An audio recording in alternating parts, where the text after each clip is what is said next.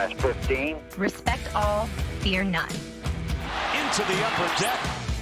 Intensity is not a perfume. Hello, Utah Street. 5, 4, 3, 2, 1.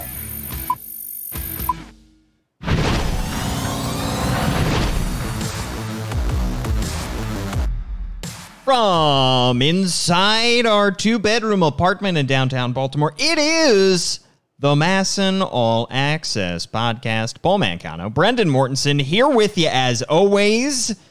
Brendan, butter up the O's. Because they're on a roll. Because they're on a roll, Brendan.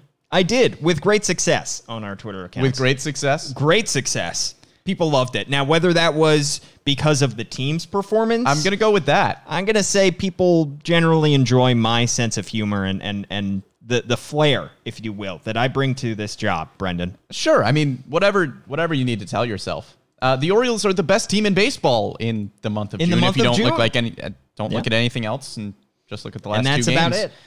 That's all we need to look at. Yeah. I'm convinced. There were some people that were saying, all right, hold on. They're not on a roll just yet. They've won 2 games. And I said, that's good enough for me. And that's sarcasm. So, yeah, I mean, look, they snapped their 14-game losing streak.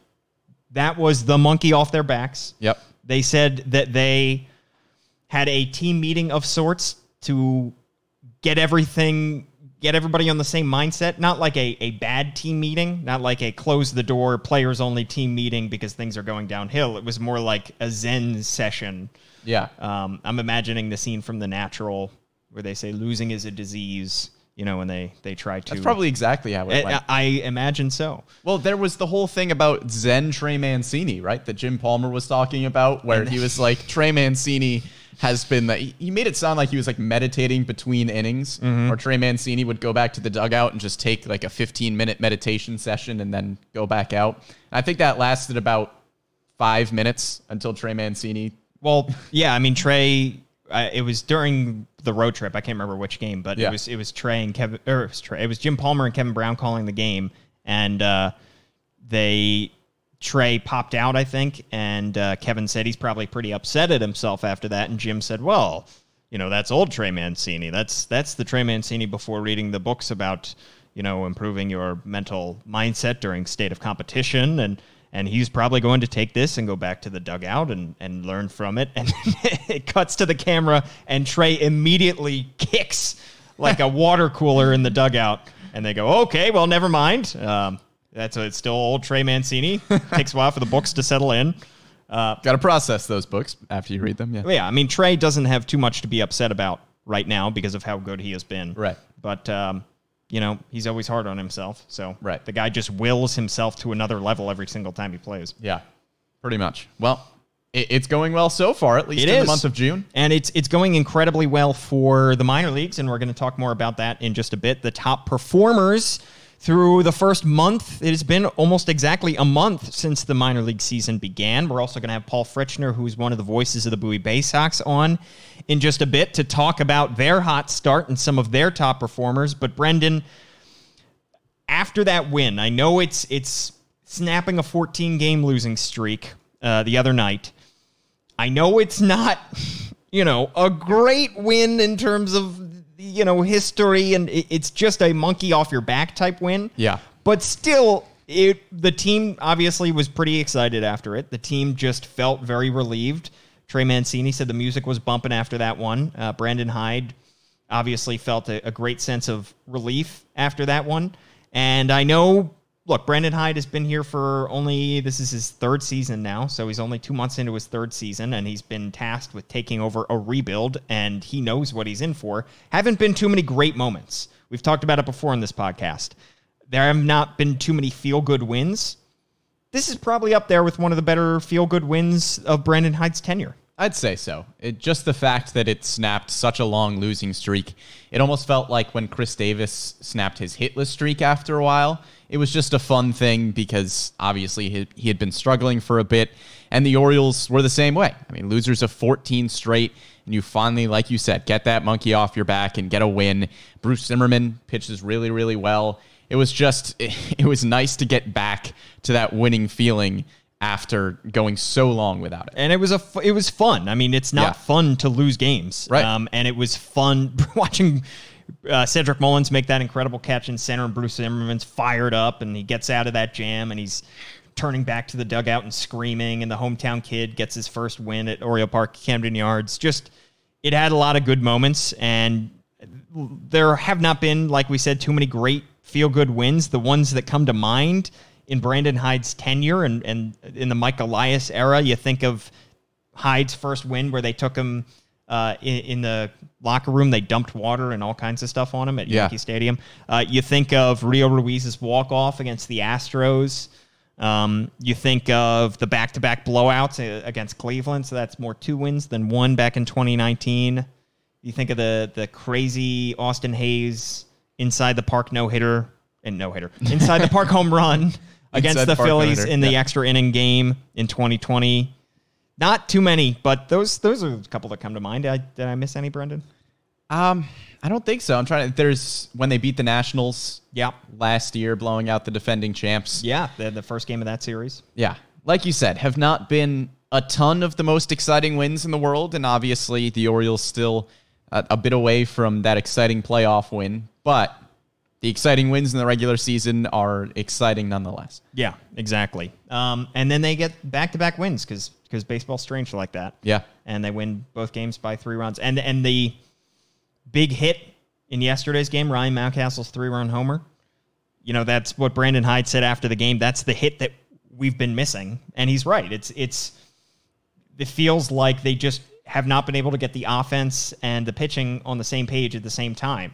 And it has come together, fortunately, the past couple games, and just getting that insurance 3-run homer. Because you just know that 3 runs is probably not going to be enough for them to win a game. Right.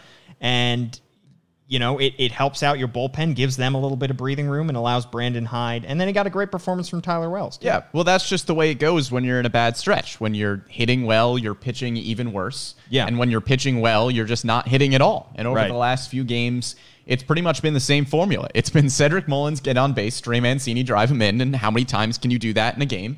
And there you go. Yeah. There's your runs. But it's also encouraging to see Anthony Santander has been playing well since coming back from the injured list. Ryan Mountcastle has been steadily improving throughout the season after struggling out of the gate. So even through the losing streak, there were encouraging signs here and there. It was obviously just frustrating not to get the results. But there were a lot of positive things that will push the Orioles forward into June. Exactly. And I feel like we've been talking a lot about the storylines that you just mentioned. Cedric Mullins, Trey Mancini, John Means. Yep. Bullpen still in a little bit of a rut, and they'll be bolstered, I think, as they get healthier. They're going to get Hunter Harvey back, I think, at some point soon. Yep. Dylan Tate obviously came off the injured list. That helps. Max Soroller is going to come off the injured list at some point over the coming weeks. So they will be bolstered by that. But we spent a lot of our last podcast talking about these topics, Brendan. It's about darn time that we talk about the minors. About darn time. Because this minor league system is going through an incredible stretch. Yeah. 1 month into the season, all 4 teams, now they have 4 affiliates now, of course, after the shrinkage in the offseason, 653 win percentage. Bowie, Aberdeen, and Delmarva, 55-18. So Norfolk is kind of skewing the win percentage in the negative way, and I think that's partly because you look at some of the top players for that Norfolk team, and it's not a lot of top prospects right now. They're still kind of working their way through the system, and also Norfolk has been kind of just like as it always is going to be a just stop for guys at the major league level, like Ramon Urias heads back and forth. And not a lot of stability there. Yeah, exactly. So you're really looking at your top prospects through Aberdeen, Delmarva, and Bowie. This doesn't happen much. It's hard to put it in context, but 55-18 for 3 teams with all of your top prospects performing well, that does not happen much. And I think it's hard to properly put into context just how good the Orioles minor league affiliates have been through the first month. Yeah, and especially when you look at the Orioles, obviously all of the noise goes to those top prospects in the system. You can go down the list in the Orioles top 30. Pretty much every single one of them has been playing well. I can't think of anybody on that list that has underperformed so far. There were a few guys that got off to kind of slow starts to the season, like Adley Rutschman, but he's picked it way up throughout the season. A lot of those guys have. The only ones I can really think of are the ones who have unfortunately been injured. Right. So Yusniel Diaz at the AAA level. This is also partly why Norfolk is struggling, because Diaz is injured. Rylan Bannon is injured, and he struggled through the first few weeks. Jahmai Jones injured as well. Jahmai Jones, exactly. So those three guys who are at the AAA level, unfortunately, have hit some injuries, and that's the only thing that has held them back. Yeah. But other than that, every other top prospect, and of course Heston Kjerstad, who we may or may not see at the minor league level during the 2021 season. We just hope that he gets healthy. But other than that, every single guy through the top 15, 20 has been excellent to start the season. Yeah. Should we talk about some top performers? I think we should. We've come up with a list of We top have. performers just to keep your eye out on. Brendan, do you want to start us off? Oh, I'd love to, Paul. All right. The first name that jumps off is obviously Adley Rutschman. We've talked a ton about Adley Rutschman, so we're not going to do that here. But I'm going to talk about Grayson Rodriguez. All right. The Orioles' number 2 prospect, the number 21 prospect in all of baseball, the 4th-ranked right-handed pitching prospect in all of baseball. He was absolutely dominant in Aberdeen. He goes 5 starts with a 1.54 ERA, 40 strikeouts in 23 1/3 innings. And after those 5 starts, he pitches so well that he gets the bump to AA Bowie, where he makes his debut last night. And what does he do? He goes 5 innings, 4 hits, just 1 earned run, 8 strikeouts. That's his 4th straight start with at least 8 strikeouts. He's currently leading all of minor league baseball at any level on swing and miss percentage. Wow. He's been unbelievable. And he makes the transition to AA Bowie last night. Doesn't skip a beat. He just continues his trend of strikeouts. Grayson Rodriguez has been dominant. He's hitting 100 miles an hour. He is doing everything and more that you expected out of the Orioles' second prospect. And I'm sure that, he'll probably hit some snags at the AA level. It's not all going to be easy breezy. How old is he now? At this Grayson point? Rodriguez? I think he's 22. I think so, yes. So still very young. He was, of Yeah. course, drafted out of high school. One of the final, first-round draft picks of the Dan. Still 21, Paul. 21. Yeah. When does he turn 22? You just closed the window. I just did. Unbelievable. Yeah. I think a few months. I think during this season he turns 22. Yes. Drafted out of high school, so he's still really young. But look, the hype is real for this kid. And I think AA Bowie is probably where he's going to stick for the rest of the season. I don't think they're going to try to move him up to AAA Norfolk. I would think so, but if he continues to dominate AA hitters like he has single A, which we're not anticipating, obviously you would assume that once you bump up levels, you're going to get hit at least a little bit more. Yeah. But at least from last night, nobody was touching him. No. I mean, he was throwing 100 miles an hour and basically just saying, I dare you to hit it, and nobody did, except for one pitch that he missed in the first inning. But it was the first inning of his first start at a new level in the minor league system. So maybe, I doubt they're going to rush him, but if he's pitching this well in AA throughout the season, maybe he could get a late season call up to AAA and try to get 1 or 2 starts in at that level. We will not see him, I don't expect at all, in Baltimore this year. No. But No. if everything goes well for him in Bowie this year, and maybe even Norfolk at the very end of the year, I expect, if everything stays on track, a 2022 call-up for Grayson Rodriguez. I think sometime middle of next year we Yeah. could see him in Baltimore. But again, Mike Elias is not going to rush these guys, so I can imagine Grayson Rodriguez we will probably see in AA Bowie most of the year, and maybe 1 or 2 starts at the end of the year at AAA. Well, another young guy I want to talk about, Brendan, that's Gunnar Henderson. This kid. Unreal season. Unbelievable so far. Yeah. The hype was building about Gunnar Henderson before the season even started, where they were saying he's going to be the next Orioles prospect to enter the top 100 in MLB Pipeline's top 100 prospect list. He did so a couple weeks ago. He's now a top 100 prospect. Still 19 for Gunnar Henderson. Remember, he was a young prep high school bat when the Orioles took him in the 2019 draft. He doesn't turn 20 until the end of this month. So far, with low A Delmarva, 22 games, 337 average, 8 homers, 35 RBIs. That's a lot. 35 in 22 games, 4 stolen bags. He's splitting time between shortstop and third base. We don't know yet where he's going to stick long term, but they're giving him a taste of both positions so far. And if you have a chance to see any of these homers that he has hit so far, and there are a lot of, definitely follow the Shorebirds. They tweet them out, and sometimes MLB Pipeline tweets them out. Almost all of these have been to either dead center field or the opposite way. And that just shows you the kind of strength that this kid has. And it's funny because I remember when he came to Camden Yards back in 2019, shortly after he was drafted, just looking at how young he was, because he was 18 at the time, 18 or 17 at the time, and he was young. He was thin because, he's just still in high school. But he's a smart kid. He's got good head on his shoulders from everything that we've observed from our end. And he's starting to build up his strength. So they clearly knew what they were doing by taking Gunnar Henderson, and he has not gotten the call up yet to Aberdeen, but I expect that to come quite soon. I think it will. And when you draft these prep shortstops, it's all about projectability. Where could you see him in 4 or 5 years? And it's so hard to tell with these prep shortstops, and you have to pretty much just go based on their raw potential. And with Gunnar Henderson, like you said, his bat is unbelievable. Yeah. I mean, there's some questions about whether he's going to stick at shortstop, maybe shift over to third base as he starts to mature a little bit, fill out. But his bat, that's going to work him through the entirety of the minor league system, I would think, pretty quickly. Yeah. Because, it's not like he's pulling the ball. Like you said, he's hitting opposite field home runs. You have to have a lot of pop in your bat to be able to do that. Exactly. Who's your next top performer? Well, I've got another shortstop for you there, Paul. All right. And that's Jordan Westburg. Okay. He's not a prepster like Gunnar Henderson. He was a established college bat that the Orioles took with their second first-round pick. He's 22 years old. He's a little bit older, but I think he's going to work his way through the minor league system pretty quickly, just because that's kind of how those college bats tend to go.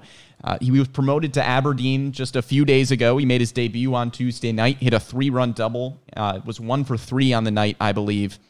He was hitting .366 with 9 extra base hits in 20 games with Delmarva, so well worthy of the promotion. A lot of people thought that Gunnar Henderson and Jordan Westburg might get promoted around the same time, just because the Orioles want to see how they operate together on the left side of that infield.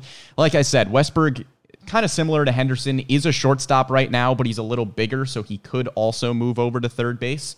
But he's been hitting exceptionally well. His bat from college at Mississippi State has just really translated into the minors really, really well so far. Yeah, I mean, he was a great... You talk about him on the left side of that infield. When he was at Mississippi State, he was part of the best double play tandem in college baseball at one point. So, that defense is definitely going to be good. And then you also think about, though, it's difficult, these decisions, almost when you talk about 4 minor league affiliates, so less than the Orioles have had in years past. So it's difficult to fit all these guys. So maybe, not that some guys would be kept down because of it, but they also have to think about the roster machinations here. You still have at Aberdeen, you still have AJ Graffinino at shortstop. You still have some prospects there.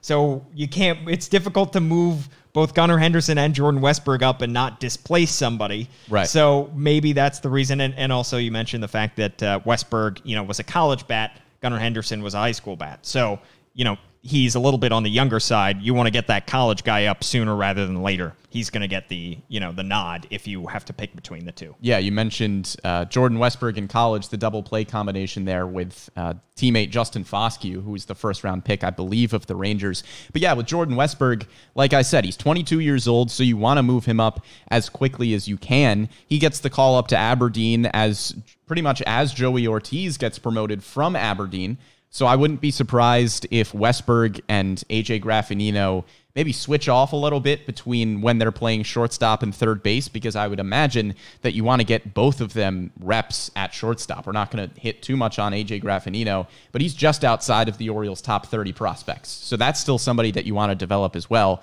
But I would think that Westburg would be the priority to get him reps at shortstop. Absolutely. All right. I'm going to switch over to a pitcher here, Brendan. All right. I'm going to talk about somebody at the AA level. It's going to be, I don't know if you've heard of this guy, DL Hall. I've never heard of him. Yeah, top prospect. Best left-handed pitching prospect in the Orioles system, and if it weren't for Grayson Rodriguez, he would be the best pitching prospect in the Orioles system.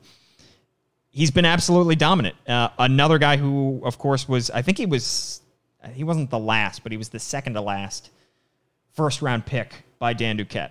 Yeah. So, he was a high school pitcher when he came out. He's 22, doesn't turn 23 until September.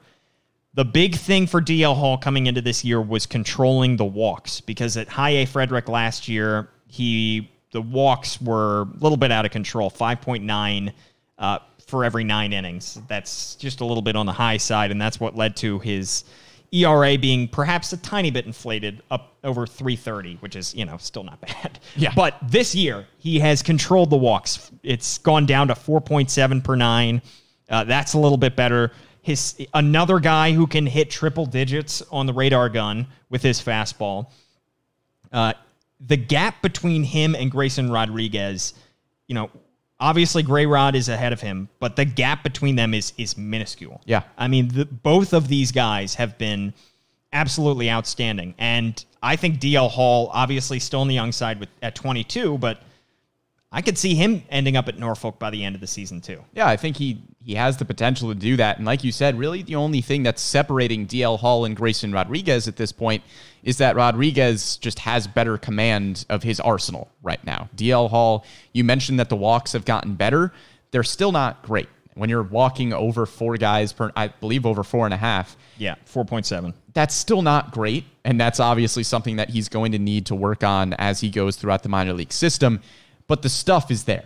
The stuff there's no doubting the stuff that he has. So if he's able to continue to grow that command and well, for lack of a better phrase, get more command of it, he will, I think, move pretty quickly throughout the minor leagues. And I think we'll see that gap between him and Grayson Rodriguez continue to shrink. Yeah, unless Gray Rod blows through AA. And yeah, which it's looking like he could. Very well could. Yeah. But the strikeouts, you mentioned the stuff, that has led to an unbelievably high number of strikeouts. 39 Ks through his first 5 starts. Whew. That's 16.7 Ks per 9. Yeah. Don't think that's sustainable, but I do think that's incredible. Yeah. Well, Grayson Rodriguez right there, too. In High A, he had 40 strikeouts through his first 5 games, so I guess they're just competing with each other. No big deal. Yeah. All right. Who you got next? Terrin Vavra, all right, is who I got next. The Bowie Bay Sox have been mashing the baseball, and Terrin Vavra has been their leadoff hitter for the season. At one point on a road stand, he was 0 for 23, and his average was still 290 with an OPS of about 950. That's how good he was at the beginning of the season. He was up over a 400 average through his first 10 games of the year, and he was lighting the world on fire. And even after that slump, he has still been fantastic at the top of the lineup. He's hitting over 270. That OPS still over 900. And the exciting thing about Vavra, he's a little bit older. He's just 24 years old, just turned 24 a few weeks ago. You get him over in that Michael Givens trade. I think he has a chance to work his way through the system pretty quickly. He has fantastic plate discipline. He walks a lot. He kind of has a Cedric Mullins-esque swing from the left-handed side where it's short, it's compact, and he makes a lot of good contact. Even when he's not necessarily getting base hits, he's always pretty consistently making good contact. And he plays all over the diamond. He can play second base, shortstop, center field. I think as he moves up, we'll probably see him more at second base because it's really just Vavra and Adam Hall at this point that the Orioles have in their system that are good, promising second basemen, depending on where you want to put Jahmai Jones and Ryland Bannon. So I think Vavra has a chance to move up pretty quickly, and that versatility is going to help. And you talk about position crunches at the minor league level. They've had to use Adam Hall in the outfield in Aberdeen. Yeah. One, because they think he can play it, but also, two, because they have so little room in the infield for him to try out. They're working him in there, but it just shows just how loaded these teams are at this point. Yeah, Vavra comes from a baseball family. His dad was a player. His brothers, I believe, were players as well. He always hit at the minor league level. And, part of it, he was with the Asheville Tourists, and they have like a high altitude ballpark down in Asheville. We're using the Coors Field argument for Terrin Vavra well, here. That's, there are always inflated statistics when you look at Asheville numbers. They have like a bigger ballpark because of it. So, maybe there was some hesitancy when you look at the 300 plus average that he had with Asheville last year, but the guy can hit. Yeah. I mean, he just has an eye for the baseball. I think, he, during the shutdown, helped start with his brothers like a baseball clinic. Mm-hmm. So the guy just has good fundamentals in his swing. He's got a great hit tools. So I think that this guy's going to be fine. I think really no matter where, he's never going to have great power just because of his size. But I think that you talk about like throwback players, and I think it's an overrated thing, but you do need guys in your lineup that can just hit, that are not focused so much on driving the ball out of the ballpark, but can get on base for you. Yeah. And I think that wherever he's going to be, I think that he's going to be that. And I can't imagine his swing not translating when he gets up to the higher levels. Like I said, I think it's a pretty similar swing to Cedric Mullins. Cedric Mullins isn't going to hit 20 home runs, but he's going to make good contact, and he's going to be a valuable piece at the top of the lineup. And I think Vavra, ideally down the line, could be a similar way. He's either going to hit 1 or 2 in the lineup, or he's going to hit 7, 8, 9, but he's going to get on base for you. Exactly. All right. Switching over to an outfielder here, I'm going to go with Johnny Reiser. Another guy who is rising up the system. That's a good one there, Paul. Off the top of my head. Johnny Reiser, another draft pick from that 2019 draft class. So the first under Mike Elias. He was a 7th rounder when he was taken. He's 24 years old. He probably is a corner outfielder at this point, but can play center. They've used him in 4 games at the Aberdeen level before he was bumped up. So I guess I don't know exactly how good he is defensively in center, but they're giving him a shot to at least try it. Considering he's a little bit of a bigger guy, more of a power guy, so that would profile typically as a corner outfielder. But in those 15 games with Aberdeen, hit .288, 3 homers, 6 doubles. Gets the call up to Bowie. He's already got a couple hits in a couple games at the Bowie level. 24, as I mentioned, so he was a college bat, a little bit older. He's going to be good. I think that he's going to be a solid performer. Obviously, he's not one of the top 30 prospects, so he doesn't quite have the ceiling, at least from scouts' perspectives. But you do need other guys that aren't in that top 30 to be able to perform for you. Trey Mancini was never really in a top 30. John Means, we've said it, barely in top 30s. So maybe Johnny Reiser just continues to produce at various levels, gets promoted higher and higher through the organization. Right, and even if you don't profile him as one of your starters over the next few years because you have so many good outfield prospects between Mullins, Austin Hayes, Santander, and then, of course, you've got Yusniel Diaz, Heston Kjerstad. All of those outfielders are going to come up. But if Johnny Reiser continues to play well, you could certainly see him as maybe a 4th or 5th outfielder, just a rotational guy that would contribute at the major league level in some way. And the injury to Yusniel Diaz, obviously unfortunate, but it could open the door maybe if Johnny Reiser hits at the AA level. Right. Could get promoted to AAA, could see some time there. You Yeah. never know. The pressure is certainly on at the major league level, Yes. though, for DJ Stewart, for Austin Hayes, who has to stay healthy, of course. But those guys are going to be coming up at some point soon. Yeah. I think. All right, who's your next one, Brendan? My next one, I got another outfielder for you. This one is in the top 30 prospects, and it's Hudson Haskin. All right. Recent 2nd-round pick out of Tulane, 22 years old, was another good college bat. He's the Orioles' 14th ranked prospect. He's got a really weird swing. A lot of people liken it to kind of Hunter Pence, where you don't really know how it's going to translate to the minor league levels and especially the major league levels. But it's certainly working for him so far. He's hitting over 350. He's got an on-base percentage over 450, and his speed is really the thing that sets him apart. He's a pretty good defender in the outfield. I think he will probably profile as a center fielder because he has that good speed. But of course, you could always put him in left field or right field, kind of similar to Austin Hayes in that sense. But he's also fantastic on the base paths. He's got 11 stolen bases in 20 games. And like I said, he's getting on base a ton. He's got 10 walks to go along with that over 350 average. And he's not a power hitter, but he's got gap power. He's got 3 doubles and 2 home runs so far on the year. So he's not going to hit a ton of home runs, but he's got good pop in the bat, and he's certainly a threat on the base paths. Absolutely. By the way, we're getting some comments as well about some other top performers. We're not going to be able to mention everybody just because of time constraints. Yeah. But people are talking a lot about J.D. Mundry, who has been excellent as well. He started out at Delmarva, hit .324, then got promoted to Aberdeen, where he's got 2 games. Patrick Dorian, we're going to talk to Paul Fritchner with the Bowie Bay Sox in just a little bit.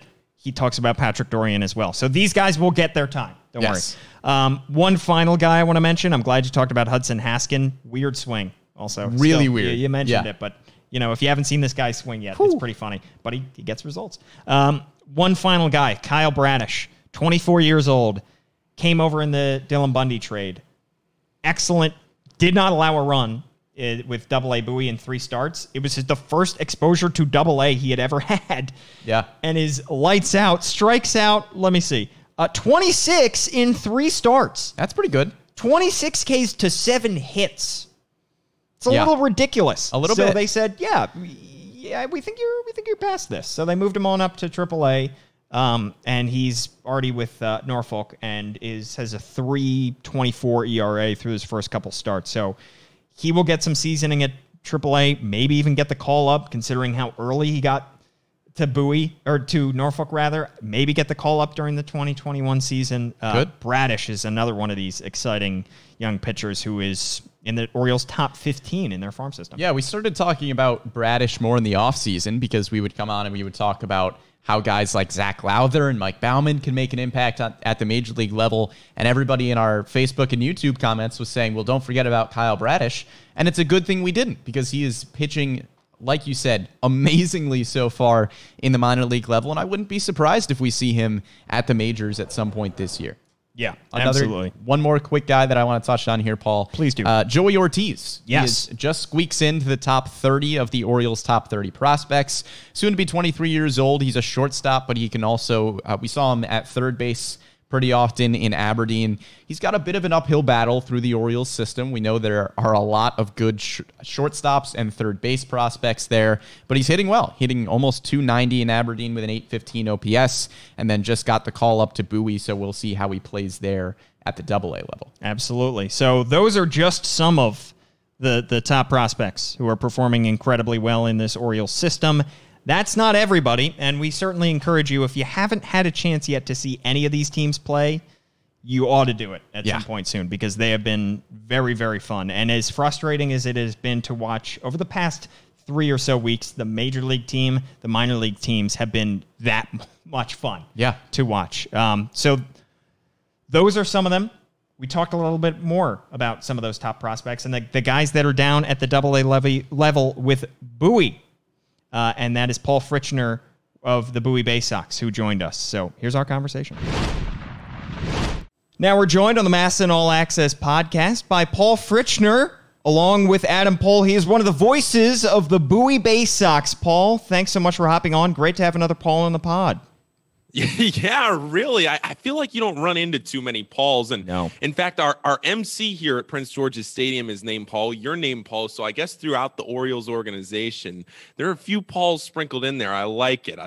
There are. How you doing? You got Paul Fry at the major league level, too. Exactly. And then the only thing Brendan has is his connection to Brandon Hyde, but that's, it's a couple letters off. It's a little loose. Yeah.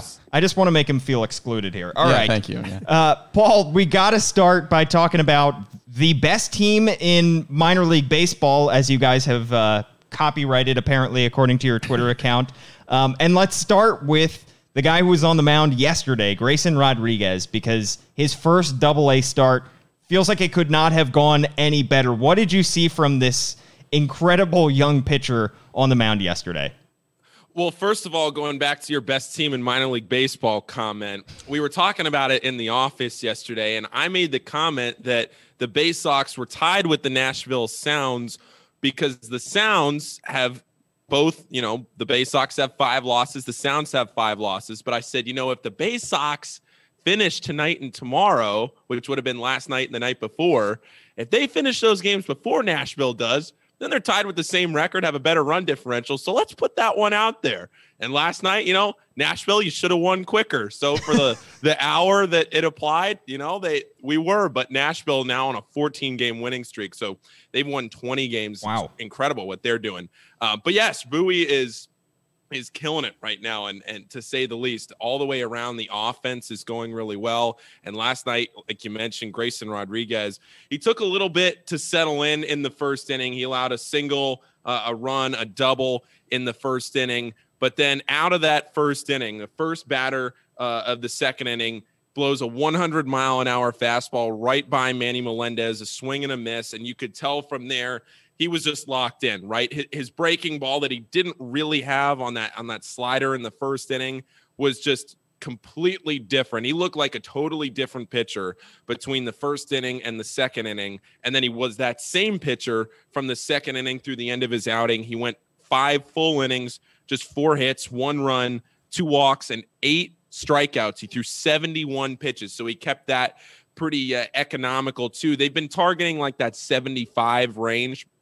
And for all these wins, for the 19 wins, the starting pitchers aren't getting a ton of wins because they aren't completing 5 innings. So it's been a little rare. I don't have the official stat in front of me, but I would say that the number is pretty low of the amount of,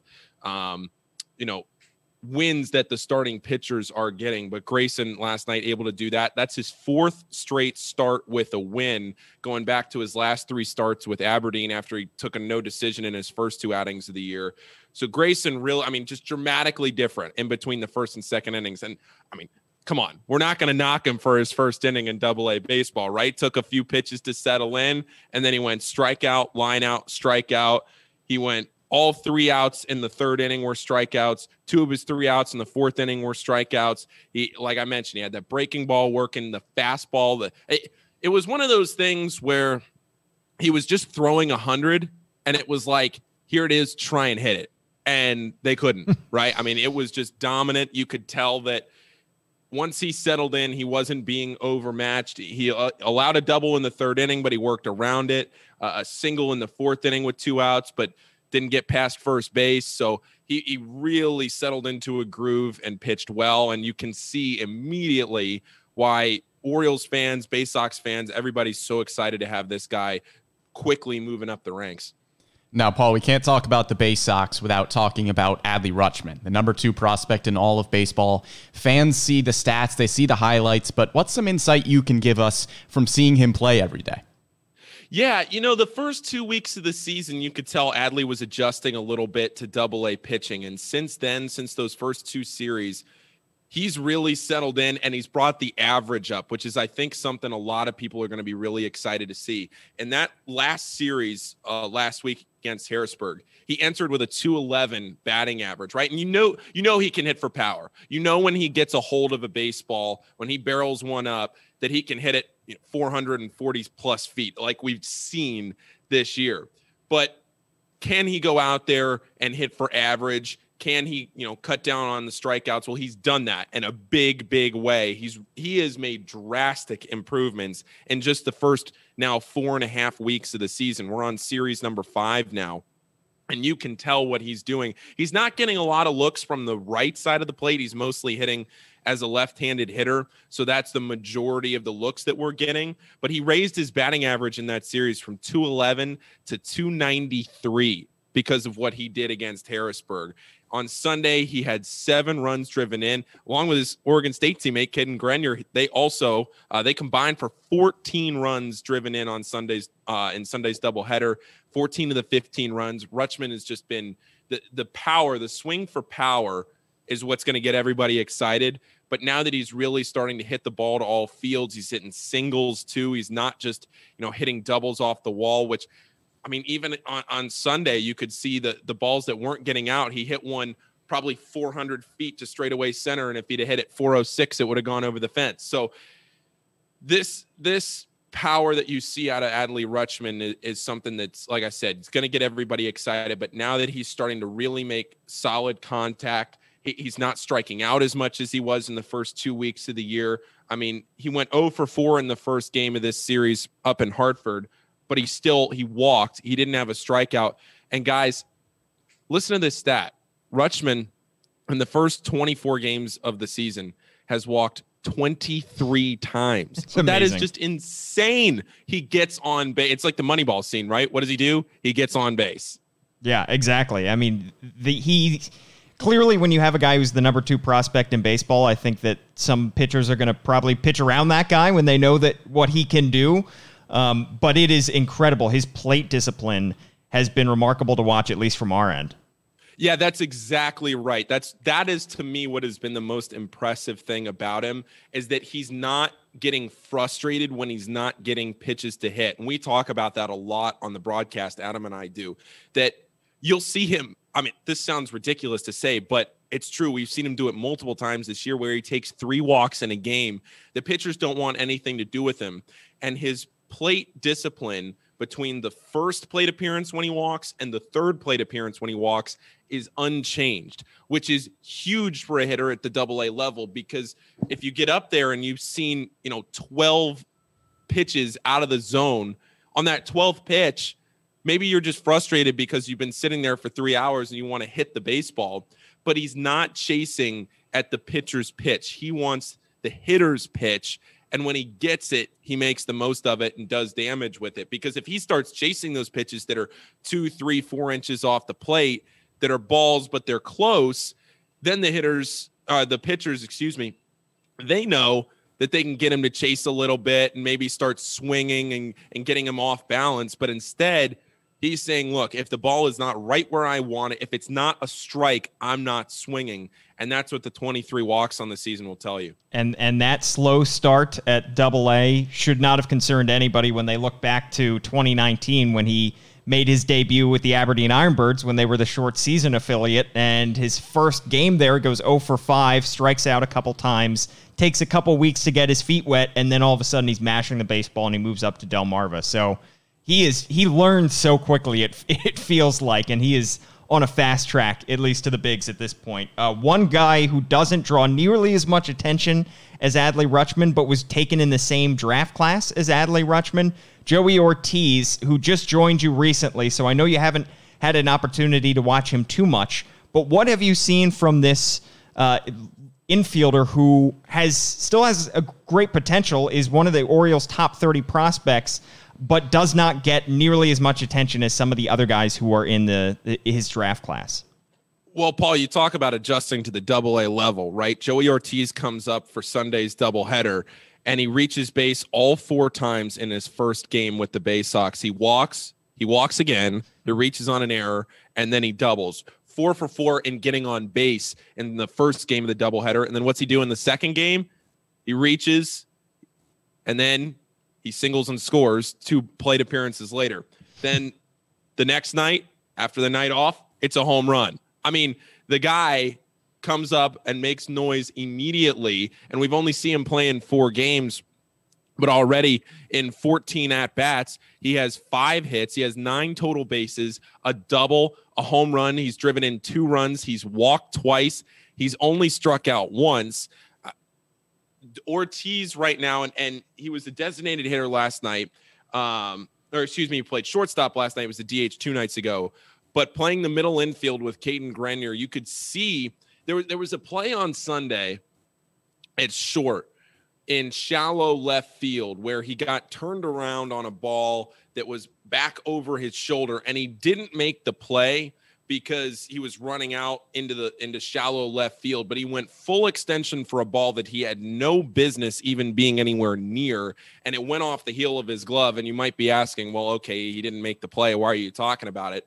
But the way I was broadcasting the play, I thought for sure it was just going to be a bloop single into left field, and it was going to be an easy base hit for Harrisburg. But instead, Ortiz goes out there, puts his glove up in the air parallel to the ground, and almost makes the play. It was incredible to even see that kind of athleticism out there. And him and Grenier in the middle infield can be really dangerous for this Bay Sox team. And like I said, between him, Johnny Reiser coming up, he's made a lot of noise in his first couple of games at AA.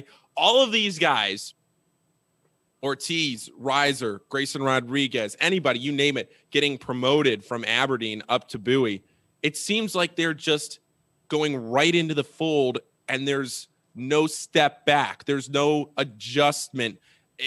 I mean, it's just like these guys are picking up where they left off. There might be a little bit, like I mentioned, where, maybe cutting down on strikeouts or something like that. But my goodness, these guys right now are just flying through the levels of the organization. Yeah, well, the Bay Sox lineup has been fantastic, and right at the top of that lineup is Terrin Vavra. He has fantastic plate discipline. He's been hitting really well. What has impressed you so far about Vavra, and is he a guy that Orioles fans should be talking about a little more? Yeah, so Vavra has a 286 average in 77 at-bats. He has 22 hits, 4 doubles and 3 home runs. And the thing that's been really nice to see out of Vavra is he had a really tough series in Richmond, right? I think it was an 0-for-23 stretch out of Vavra. And you could tell he just looked a little lost at the plate after he set the world on fire in the first 2 or 3 weeks. And he comes back from Richmond and he comes in here to the end of the Harrisburg series and in Hartford.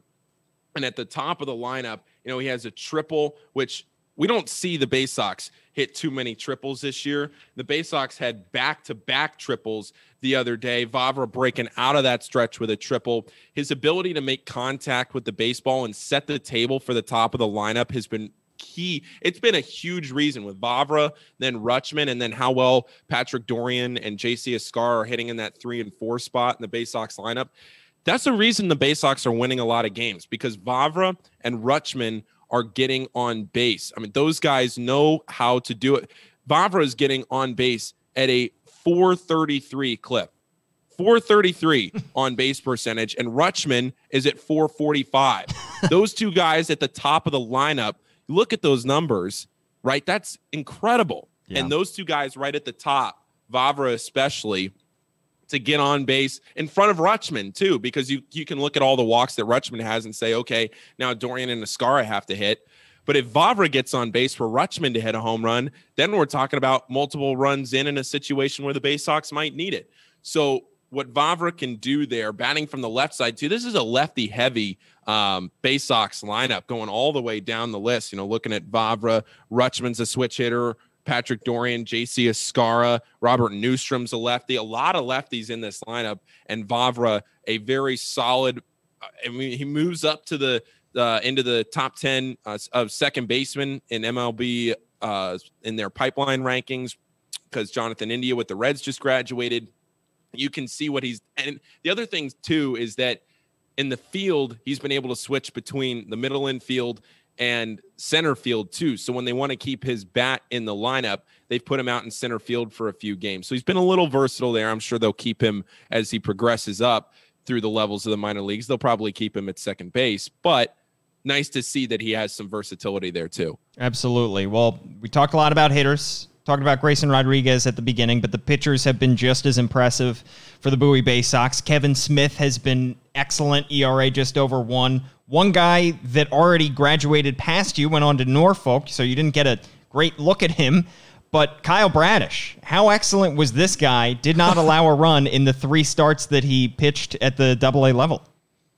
Well, a 1-0 record with a 0 ERA, you don't really get much better than that. And really the only reason he didn't finish with a 3-0 record, like I was talking about before, is that our starting pitchers haven't gone the full 5 innings to earn the wins too frequently. But Bradish finished with a 1-0 record. He makes 3 starts. He goes 13 2/3 innings. He only allowed 7 hits, and he only walked 5 batters, and he struck out 26. It's just ridiculous. Like, we're talking about it, Bradish, and then you go to Kevin Smith, you go to Grayson Rodriguez, you go to DL Hall. This pitching staff is out of this world. They've struck out, in the last 2 nights, they've struck out 33 batters. Incredible. It's crazy. But Bradish had the breaking ball too, was I think the pitch that really set him up for success. He had this big looping curveball, and he was throwing it for strikes a lot. And the hitters knew that, when it's dropping in there for a strike, even if they take the pitch, they're going to be set down. So they're going to have to swing, and they weren't making a lot of contact, as you can tell from just 7 hits. Opponents were only hitting 149 against him. So that's the second best, or really it is the best among qualified pitchers on the Bay Sox staff. So Bradish just had everything going. Not a huge surprise to me that he got called up. Maybe a little bit of a surprise that it was only after 3 starts, but he was no match. The other teams were just no match for him through his first 3 starts. He gets the call up. You love to see it. Seems like he's done fairly well at Norfolk so far, trying to make that adjustment to the AAA level. So between the breaking ball and the fastball too, setting those pitches up together, I thought Adley Rutschman did a really good job behind the plate. Chris Hudgens too, those guys switching off, but Adley Rutschman catching him. set him up to sequence his pitches really well. I think that's something a little maybe underrated that Adley does is his ability to defend as a catcher and sequence games and call his pitches. And he set Bradish up spectacularly to be able to have that success that he had to set him up for Norfolk. So, Paul, you're new to calling Bay Sox games. What are your first impressions of the team and the players that you've seen come through there so far? Oh, well, I was talking to Adam the other day, and I said, I picked a really good season, I guess, to join the Bay Sox, You did, right? Yeah. Probably the best season, other than maybe the time they won the Eastern League Championship. Yeah. But they have a chance to do it this year. That's true. Yeah, I mean, I don't know if there was a better season to pick to just join in on my first season here with the staff, but the team has been so fun, and you can tell that they're playing together. Buck Britton, the manager, has been great to be able to keep this unit. Think about all the guys that this coaching staff is working with right now, all of these prospects, and having to manage everybody and make sure everybody gets the right amount of playing time and gets the right amount of reps and gets the right amount of looks to be able to improve to the AAA level, the major league level, whatever it may be. But they're doing that. They're managing the lineup well. Everybody is hitting and setting each other up for success. Guys are getting on base to set other players up for RBIs. It's so fun to go out every night and call a game where, like last night, Hartford scores first, and I don't have it in front of me, but Hartford scores first, and then you're just thinking to yourself, okay, well, this is no problem, right? Bowie's going to win this game. And sure enough, they come back, they score 2 runs in the next inning, and then nobody scores the rest of the game. They win 2-1. Bowie this year has scored 4 or more runs in the game, all but 3 times on the season. Wow. All but 3 games, they've scored 4 or more runs. That's and incredible. In the 3 games that they haven't, they're 3-0. That's incredible. And all 3 games that they haven't scored 4 runs, they've won 2-1. So you can win big, which they do frequently, or you can win because your pitching staff, like last night, Grayson Rodriguez turns the ball over to Kevin Smith, who throws 4 innings and gets the save. What are you supposed to do with that, right? If you're Hartford, what are you supposed to do?